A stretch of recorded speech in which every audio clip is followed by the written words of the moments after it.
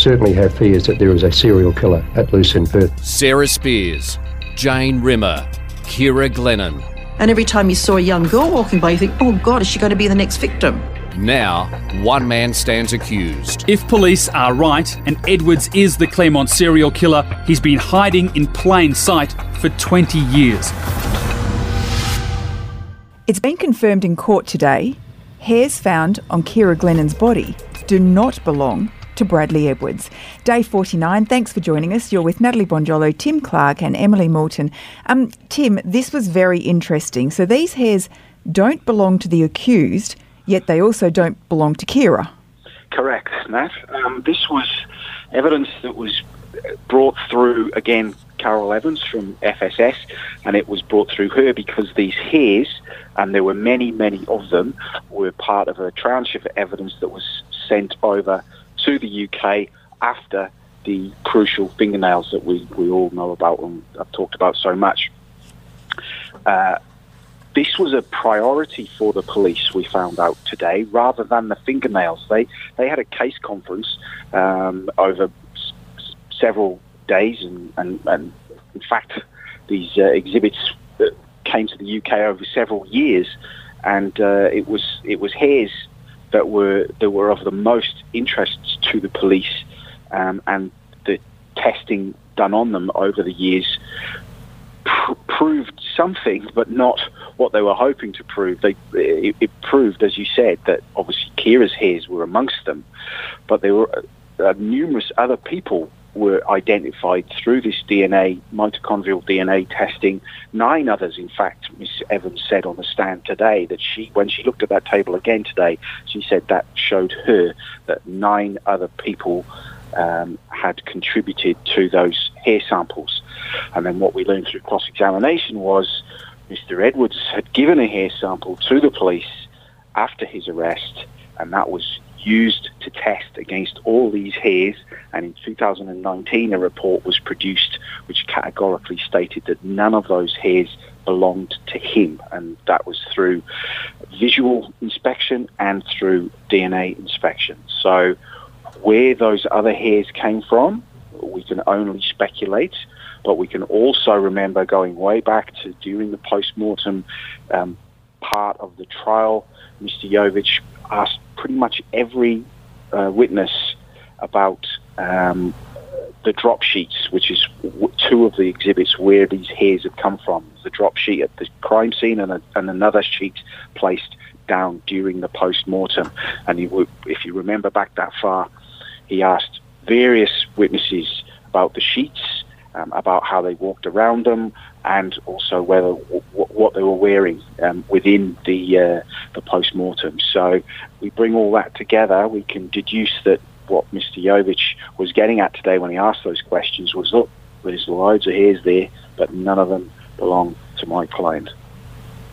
Yeah, and I think with all of these hairs, you also might think to yourself, well, some of these hairs, would they have come off the clothing of Ciara's clothing or not? Yes, so some of them were. There were 4 different exhibits that they came from. The 2 drop sheets that I just mentioned, Ciara's bra that she was wearing on the night she was murdered, and also her underwear. So that's where all these various hairs were gathered from, placed onto slides, and then off to the UK for this specialist testing, and so that's where they were. That's where they were found, but where they've come from, and most pertinently who they've come from, we don't know. But we know one person they haven't come from, and that's Mr. Edwards. I think one of the things that Carol Evans also said on the stand, I think when re-examination by Ms. Barbagallo, is that with those hair samples, you couldn't even tell if they're male or female.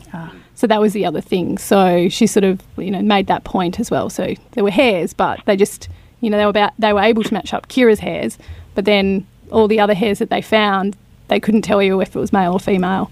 And that was sort of one of the other things they were sort of quick to point out as well. Yeah. Because we got another DNA lesson today. Brendan was actually in court today. I can report that he did come with some of his students.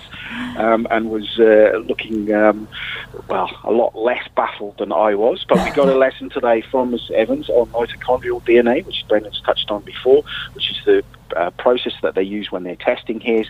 And in brief, it means that if you've got a root of the hair, that's where the actual DNA is, and then the closer to the roots that you get into the hair, that's the more likely that you're going to find mitochondrial DNA. But if you get right to the tip of the hair, you're very unlikely to find it. And as Ian's just said, the testing that was done, they got a sample that was strong enough to show DNA and to show that it wasn't Mr. Edwards' DNA, but it wasn't, in some cases, it wasn't as strong enough to exactly show even the gender, let alone the identity. So Carol Evans was across testing of fingernail samples, of hair samples, and she also tested the Karrakatta rape kit swabs. Just before the lunch break, they brought up the testing of these swabs, which FSS was asked to do after they had made the match between the intimate swabs from the Karrakatta rape victim and the fingernail, the trace DNA found on Ciara Gillen's fingernail. So we heard today that Miss Evans was asked to do a YSTR profile test, which I think detects just the test for male DNA, in April in 2009 on those intimate swabs. And just as we were about to hear from it, Paul Jovich, Mr. Edwards' lawyer, basically objected to this, saying, well, why do we need to have this test? Because there was no YSTR test done on those fingernail samples. And there was a bit of argy-bargy between the defence and prosecution about whether or not, this should go ahead. But basically the prosecution was just saying, she just brought up the fact, well, we don't know where the defence is going with any of their DNA defence, so we're basically trying to cover all our bases, is kind of what she was saying. So she's saying that this YSTR test was done to show that it was Mr. Edwards' DNA, and it's a different test to the other test, to the LCN test. And I don't want to, from my understanding from today, is that it shows different loci, which is different to the ones that come up in the LCN test. So that's why she wanted to do that, to just as another piece of material to say this is him. So this is it. But then Mr. Jovich was saying, well, we don't need that because, there's no other test to compare it to. But then it sort of was pointed out later on by Justice Hall, was like, well, yes, Mr. Edwards has pleaded guilty to the rape of the 17-year-old at Karrakatta Cemetery, but what hasn't been admitted is the facts of that rape, or the facts of that case. So one of those facts would be that it was his DNA. But then it was just interesting to hear that they were going back and forth, and at the end of the day, Ms. Barbagallo was just like, well, this is why we're doing this. And in the end, Justice Hall let it go through and sort of asked Mr. Jovich, after Ms. Barbagallo basically raised her point, if he was going to continue with his objection, and he said no. So did you get the sense that Carmel Barbagallo was getting frustrated with the objection? I mean, I guess at the end of the day, the prosecution have to show all their cards, don't they? And what she's saying is the defence aren't showing any. And they don't have to, and that's the point we've discussed with Damien on various occasions. But it was interesting that Ms. Barbagallo sort of let out a little of her the way she's viewing the trial, or the way she's approaching the trial, in that she actually said, this is a guessing game. I don't know, 11 weeks in, still don't know what Mr. Jovich's or Mr. Edwards' defence to this DNA evidence is, so I'm just putting it all out there. And I have to, because, and she quite frankly said, I don't want to get to a portion in the trial later when I haven't raised something that I could have, and I won't be able to because it's too late. So, and listeners might find that really strange that, nearly 50 days in, on day 50 tomorrow, that Ms. Barbagallo still doesn't know exactly what the evidence, the DNA defence is, but that's the way a criminal trial in our jurisdiction and many others is run. That the prosecution have to put all their cards on the table, and right up until the end of their case, they don't necessarily know what the case against them is or what the defence is going to be. Yeah, I was talking to our producer, Kate Ryan, earlier, and we were wondering whether people who are listening to the trial and following it are feeling like the defence are landing all these blows and wondering, when the prosecution will sort of start to hit harder or what have you. But that's, of course, later when, they almost swap roles. Yes, a little bit. And there will be defence evidence. We know this. There'll be expert evidence, particularly on fibres.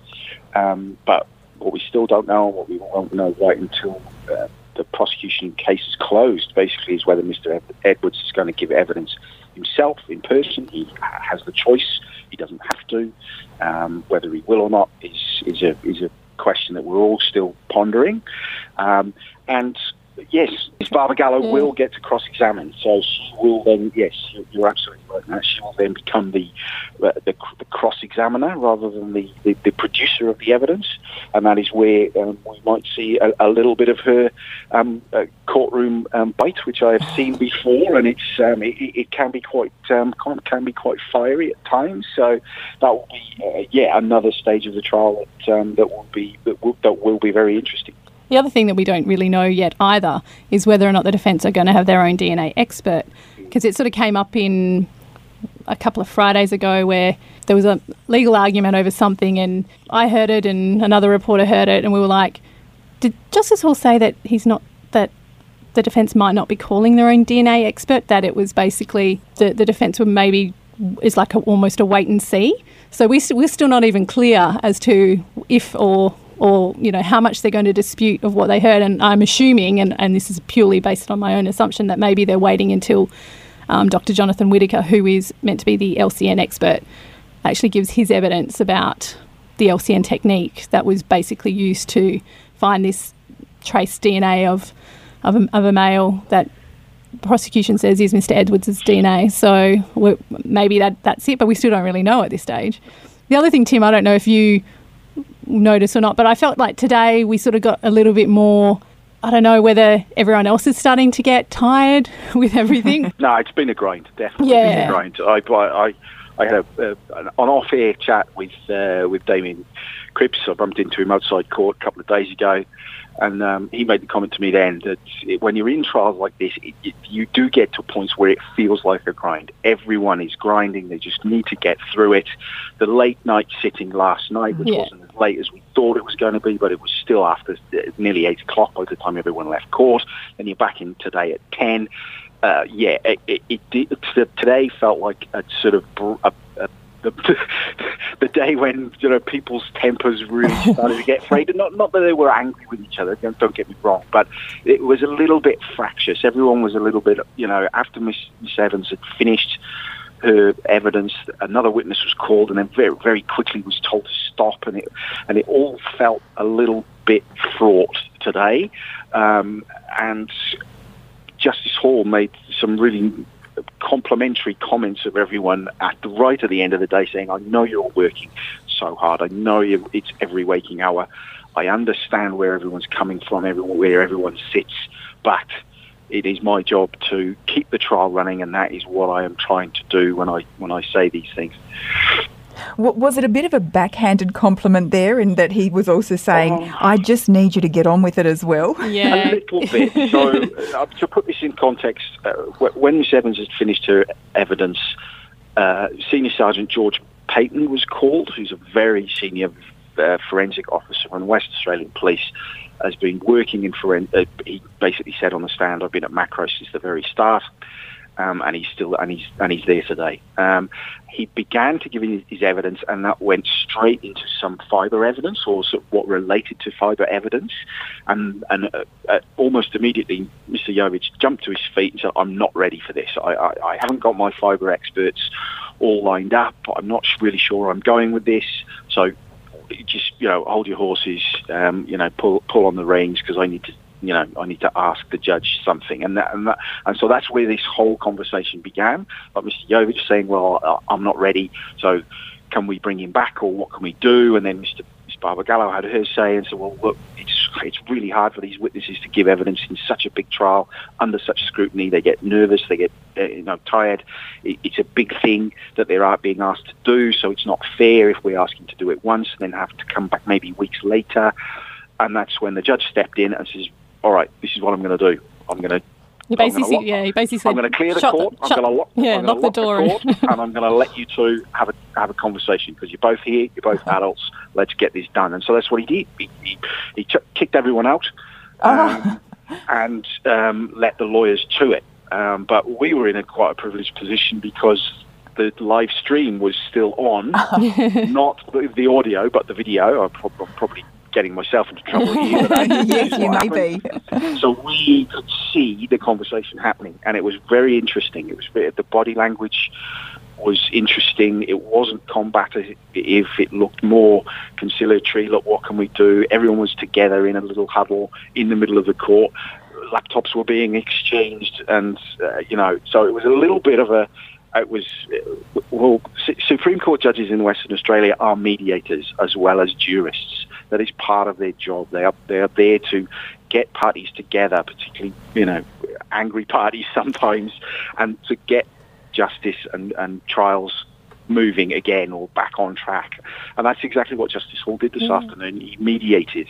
He said to both sides, look, I understand. I get where you're both coming from. So this is what I'm going to do. I'm going to give you 10 minutes, 15 minutes, talk about it. And he went. To give listeners a bit of context as well, before that happened, it was literally 20, 25 minutes of them going back and forth about why Mr. Jovic was saying he wasn't ready to cross-examine. He wanted to defer the cross-examination. Miss Barbagallo going, saying, well, no, that's not fair. You didn't give me any notice. You've had at least a week knowing that this guy, that Senior Sergeant Patton was going to be giving evidence. You could have had time then to tell me that you weren't going to be ready. And like he also, earlier as well in the day, Mr. Jovic had flagged that they wanted more time to consider.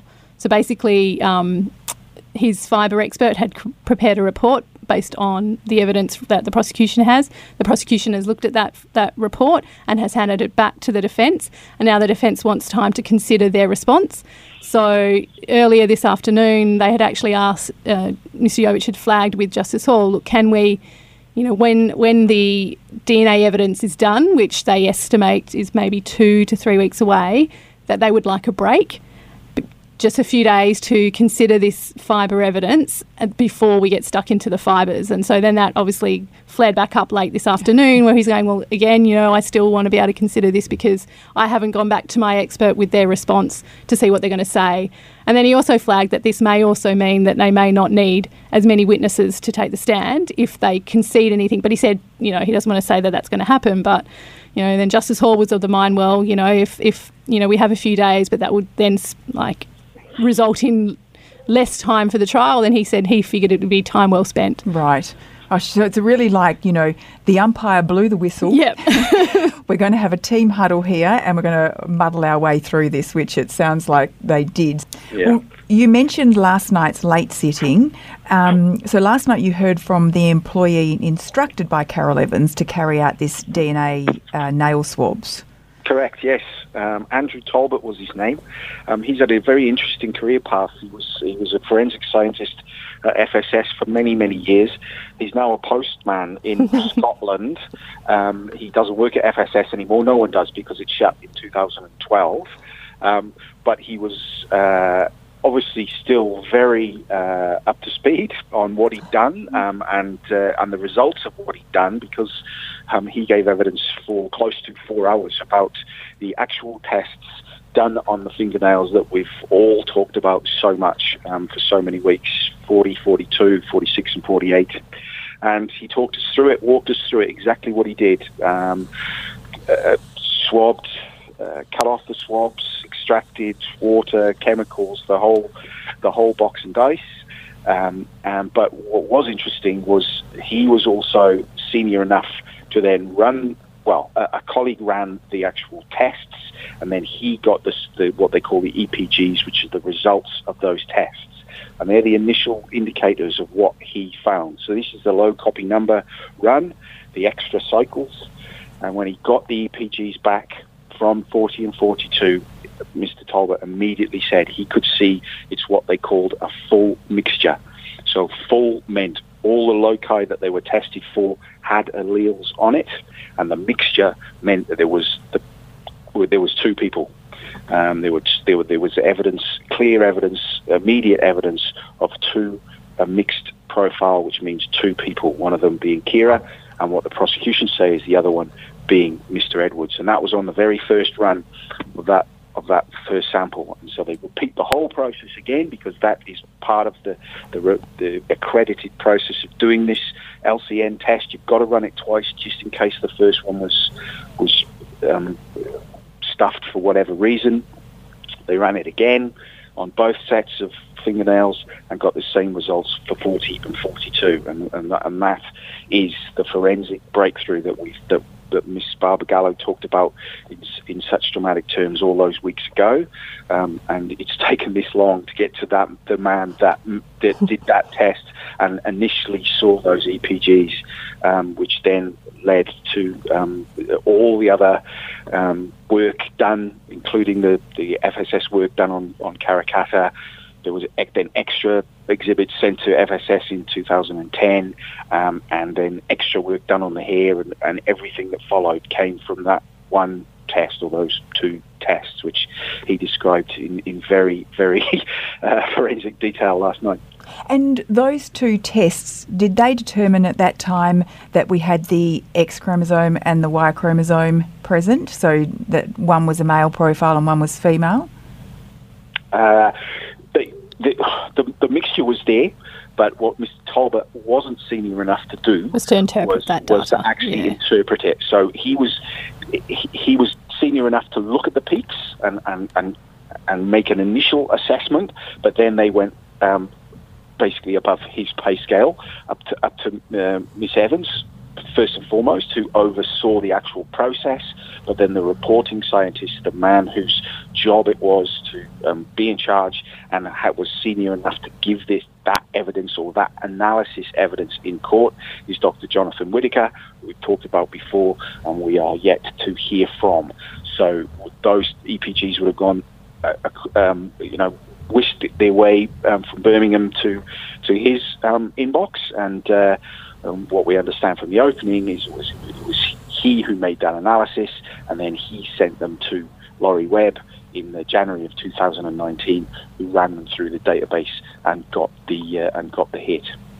And Tim, you told us earlier in the week that along with the Claremont exhibit sent to the UK, it was revealed that police had sent clues from another separate investigation from WA, and we had all wondered what that case would have been. And today, or last night, you found out that this was the case of missing schoolboy Gerard Ross. Indeed, Nat. Another shocking, tragic case that's haunted Western Australia for almost as long as Claremont has. Gerard was a young boy who was on holiday with his family. He was 11 years old.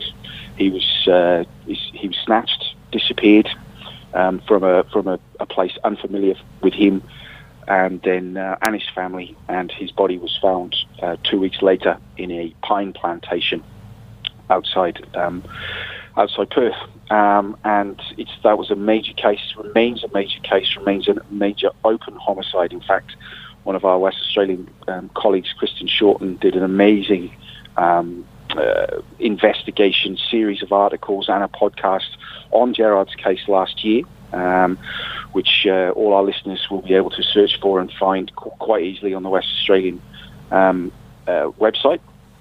And Gerard's case remains unsolved. In fact, the government last year offered a $250,000 reward for anyone with information that might lead to Gerard's killer. And so this was a big story for us late last night. So we found out that in 2008, when the police went over to the UK with these critical Glennon and Claremont samples, they were also carrying some other exhibits from a case that was called Operation Ambrose, which was the code name given to the hunt for Gerard's killer at the time. and included in those were similar exhibits to Claremont. I won't go into exactly what they are because of some communication from the police today that would appreciate it. We wouldn't go into actual specifics because it is an open investigation and I don't want to risk that. Yeah. But they were taken to FSS, they were tested, and if any, we don't know. Felt, it was felt that case was important enough to bring in the experts from the UK as well. So that's what they did, and the results of those are with the police as we currently stand. Because as I've said previously, it's an open investigation, and detectives are as desperate to solve that one as any other open homicide. Yeah, that's right, because it was 1997, wasn't it? So around the same time, and just very similar time frame. And desperately sad, for people who aren't from Western Australia. You actually just can't imagine this. It's, a young boy, he's on holidays with his family, he walks off to go to the comic shop to buy a comic, he's with his brother, and, his brother was on rollerblades, I think, wasn't he? And his brother, went ahead and his younger brother, Jared, just never showed up. Yep, just disappeared. And, of course, as you mentioned, Tim, his body was found those weeks later. So I guess if anyone is interested in finding out more about that case, the West did do an 8-part video documentary into that, and so you can find that and watch it at thewest.com.au if you are interested in seeing what happened with that case, which Tim mentioned is an open homicide investigation. So do we have any idea what will be happening tomorrow? I think based on what happened this afternoon with the defence and then as a result the prosecution saying to defer the 2 witnesses that were going to be called, I think basically Ms Barbagallo said that they're anticipating that they'll read some evidence in from statements tomorrow. And one of the other comments was that she would find whoever they can, or basically to bill it. And normally Fridays are a shorter day, so it may be that we might get one witness, maybe. But I imagine that they're reading in some statements as well, including the statement of one of the witnesses who was meant to be heard last night, but we sort of found out later in the evening that the defence had decided that they weren't going to cross-examine her, so there was no need. They wouldn't be contesting her evidence in any way, or wasn't any issues with her evidence. They were accepting that. So therefore, we expect at least her statement will be read in. That's another forensic scientist from FSS who was involved in the testing of the exhibits. And who else, we're still not sure, but I'd have a feeling it's more of those sort of witnesses, more scientists. Yeah, I think it is mostly FSS scientists who were involved in the process, whose actions aren't seen as controversial enough to be able to have to be cross-examined, basically. So as we heard from some of the victim families and other things, statements can be read in, so their evidence becomes evidence. It's heard in open court, but it's a much quicker process. And then after that, next week, we are really in the dark because we're not sure whether Senior Sergeant Payton and Jim Stanbury, who was the head of the macro investigation for many years, so he would have been a hugely significant witness because he would have been certainly the most senior macro officer we'd heard from so far. It was him that travelled to London with Laurie Webb to take the fingernails over. I mean, his knowledge of this case would probably be bigger and better than anyone's. So we were all very interested to hear what he was about to say or have to say. That evidence has now been deferred, as we've discussed, because Mr. Jovic says he's simply not ready to cross-examine those witnesses on the fibre portion of the evidence. So whether that will go ahead sooner or later, we're yet to hear. But we'll be here when it happens. Yeah, it's been a really quite unusual week, hasn't it, all up? Lots of twists and turns and really unexpected things happening. Yeah, I just felt today we just sort of got a little bit more insight into, I think, how both sides are sort of dealing with all this very, very technical, laborious evidence. And, it was just interesting today, that I thought today. Like, in terms of, like, we've been listening to it and it's been very dry. And then today we're like, oh, okay. Everybody sat up and opened their eyes. Well, thank you both for your work today. Day 50 tomorrow. Thanks for all your work today, both of you. Join us tomorrow when we wrap up week 11 of Claremont in Conversation with myself, Tim and Alison Fan. Chat then. This podcast was produced by Kate Ryan and Alicia Preedy and recorded in the studios of 7 West Media. Audio files were provided from the archives of the 7 Network and the West Australian. Sign up for daily emails and all the latest on the Claremont trial at thewest.com.au. Enjoying this podcast? If the story behind the headline matters to you, then you can count on thewest.com.au to deliver. For more on Claremont the trial, follow the live blog, watch the nightly news updates, and sign up for daily email updates at thewest.com.au. Subscribe now for just $1 a day at thewest.com.au.